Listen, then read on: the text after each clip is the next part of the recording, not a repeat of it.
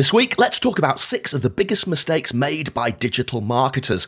And this is a reaction episode, and it's episode 287 of the Marketing and Finance Podcast.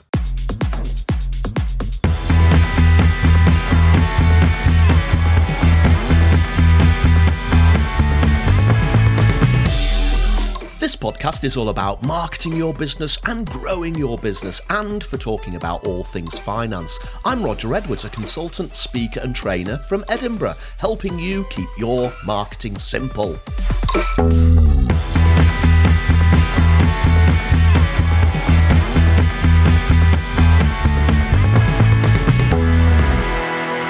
Hello and welcome to the Marketing and Finance Podcast. Thank you, as always, for downloading or streaming the show. I really do appreciate you taking the time to plugging me and my guests into your earphones. This week, it's just me and the mic, and I'm going to try something a little bit different. This week, I'm going to react to a piece of content from the marketing industry that caught my eye this week. Something that really resonated with me this week. But before we get into that, I'd just like to remind you that my book, Cats, Mats and Marketing Plans, is still available on Amazon, either as a Kindle book, a paperback, or a hardback.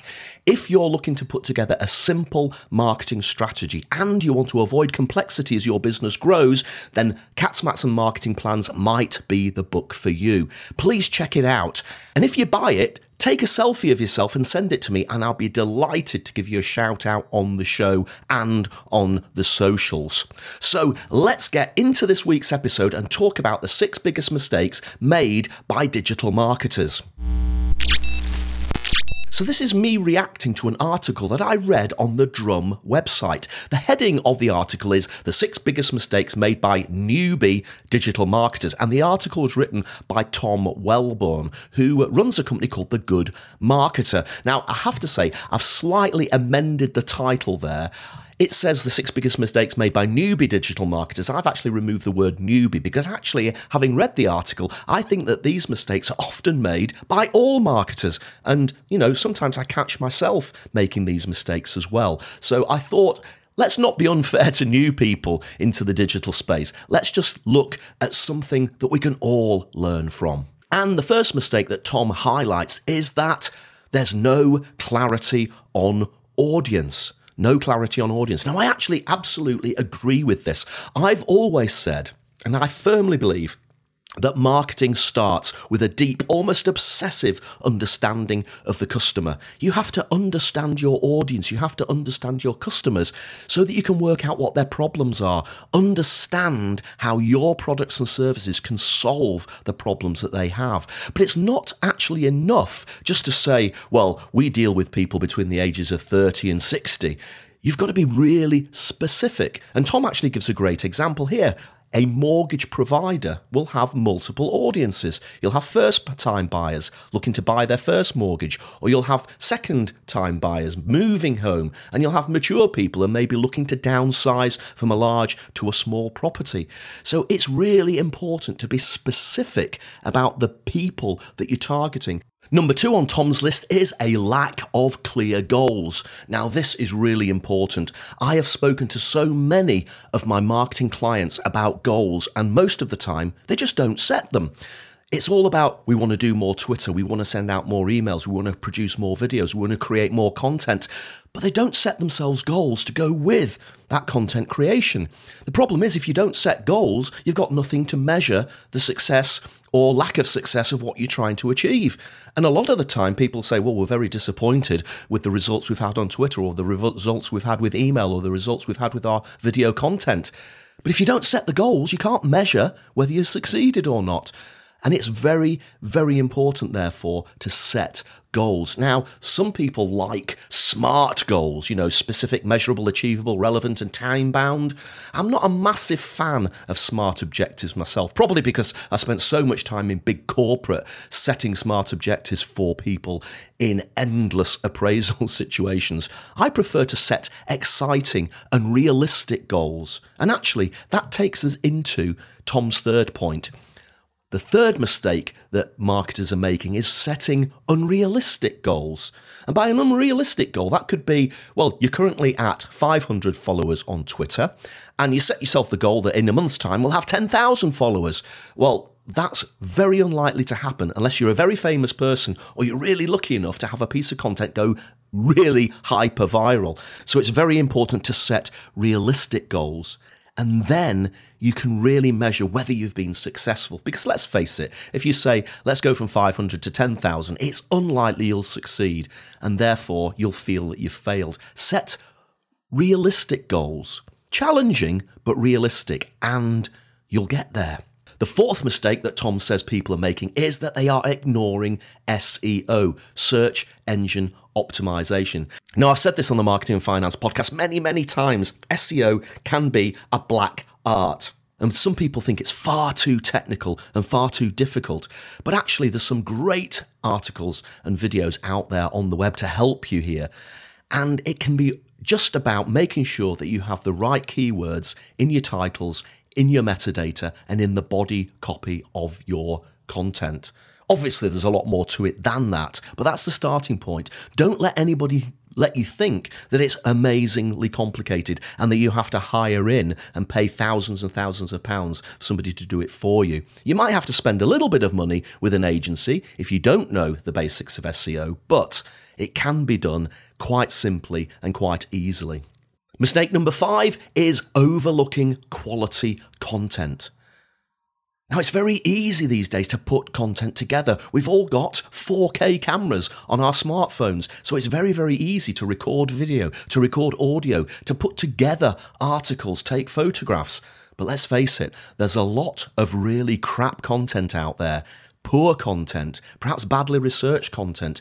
You want your content to be quality. You want to stand out to your audience. You want people to see you and to appreciate what you're offering. Therefore, it's important to put some time into planning your quality content. Just think about some of the videos that you've seen people record, maybe using things like Zoom, badly lit, maybe out of focus, staring up their nose or looking down on top of their head.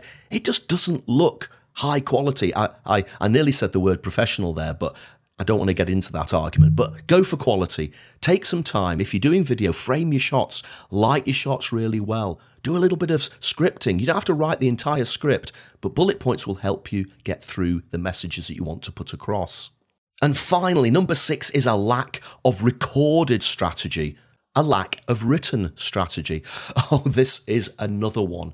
Now, I can remember many times, in fact, I do this pretty much every time I stand on a stage doing a speech about marketing, whether that's in the UK or hopefully before long back into Europe as the world opens up after the pandemic. One of the things I often stand on stage and say is, hands up if you have a written marketing strategy. And you know what? Usually in a room of, let's say, 100 to 200 people, it's usually only about 1 or 2 people per 100 that put their hands up and say that they have a written marketing strategy.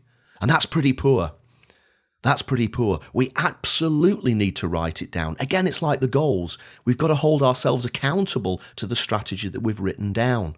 And I think that it's very important. It doesn't have to be a 65-page mega strategy that ends up propping open a vent or blocking off a shelf. A couple of sides of A4 or a couple of screens of A4 is fine. But record who your customer is, record what your offer is, record what your goals are, and detail the content and the marketing activity that you're going to put together to engage your audience. And then you've got something to come back to and reference and see how you're getting along, keeping yourself accountable. So I thought that was a really good article from Tom, but there were a couple of things missing for me. One thing he didn't mention in his article at all was the offer that a marketer has for their customer. Now, the fact that he didn't mention offer in his article suggests that that's not actually a mistake that marketers are making and that marketers actually understand what their offer is. But I just wonder whether that's actually the truth, because quite a lot of the people that I speak to haven't really articulated, even to themselves, exactly what their offer is. And if one of the mistakes that people are making, according to Tom, that they haven't really identified their audience clearly enough, well, how does that translate into their offer. The offer is based upon that deep, almost obsessive understanding of the customer. And because of that deep, almost obsessive understanding of the customer, you understand their needs and you can then develop an offer, i.e. a product or service, to meet that need better, preferably different to everybody else. So I would argue that another mistake that people are making is that they haven't actually articulated their offer strongly enough. And to me, that's one of the most important parts of the marketing mix. Before you can dive into thinking about whether you want to do social media communication or email communication or video communication or podcast style communication, you need to understand your offer, why it stands out in the marketplace, why it's better than your competitors, why maybe it might be inferior in some ways to your competitors. Only then can you communicate that offer to your customers. So whilst Tom doesn't identify this as a mistake that marketers are making, I certainly think that it's an area where some people need to do a lot more thinking. But apart from that, this fits in with my circle of marketing simplicity, which is something that I work with clients on. It's very, very simple, and I'll just quickly take you through it now, and you can see how it fits in with what Tom is saying. So the first thing is that you need to develop a deep, almost obsessive understanding of the customer, and that fits in with Tom's contention that sometimes the mistake that's made is there's no clarity on audience. Secondly, you have to have a standout offer that's better or preferably different to everything else out there in the marketplace, i.e. it needs to stand out. Third, you've got to have exciting goals, and that fits in with Tom's second mistake there, lack of clear goals. The third part of my circle of marketing simplicity is engaging promotions, communications, and content. And again, that fits in here with the overall high quality content that Tom is talking about in his article. I also have a fifth part of my circle of marketing simplicity, and that is the simplicity filter. We need to put everything we produce, whether it's content, whether it's advertising, whatever it might be, through a simplicity filter. Obliterate bloated words, obliterate jargon, obliterate industry jargon, obliterate gobbledygook, obliterate technobabble.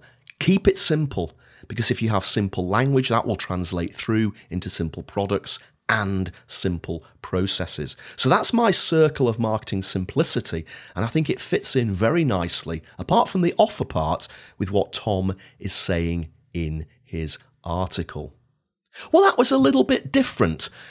Maybe I'll do a few more of these reaction episodes where I take a piece of content that I've seen out there on the internet talking about marketing and just riff upon what I think about that piece of content, what I agree with, what I disagree with, and hopefully together we can learn something new. Thank you so much for listening to this week's episode of the Marketing and Finance Podcast. If you enjoyed the show, please do consider giving me a review on iTunes. It's not about ego. I don't ask for reviews from an ego point of view, but more reviews helps more people discover the podcast. And if more people discover the podcast, then we're just spreading the word about keeping marketing simple. I shall see you on the next episode. And until then, remember, keep marketing your business to keep growing your business.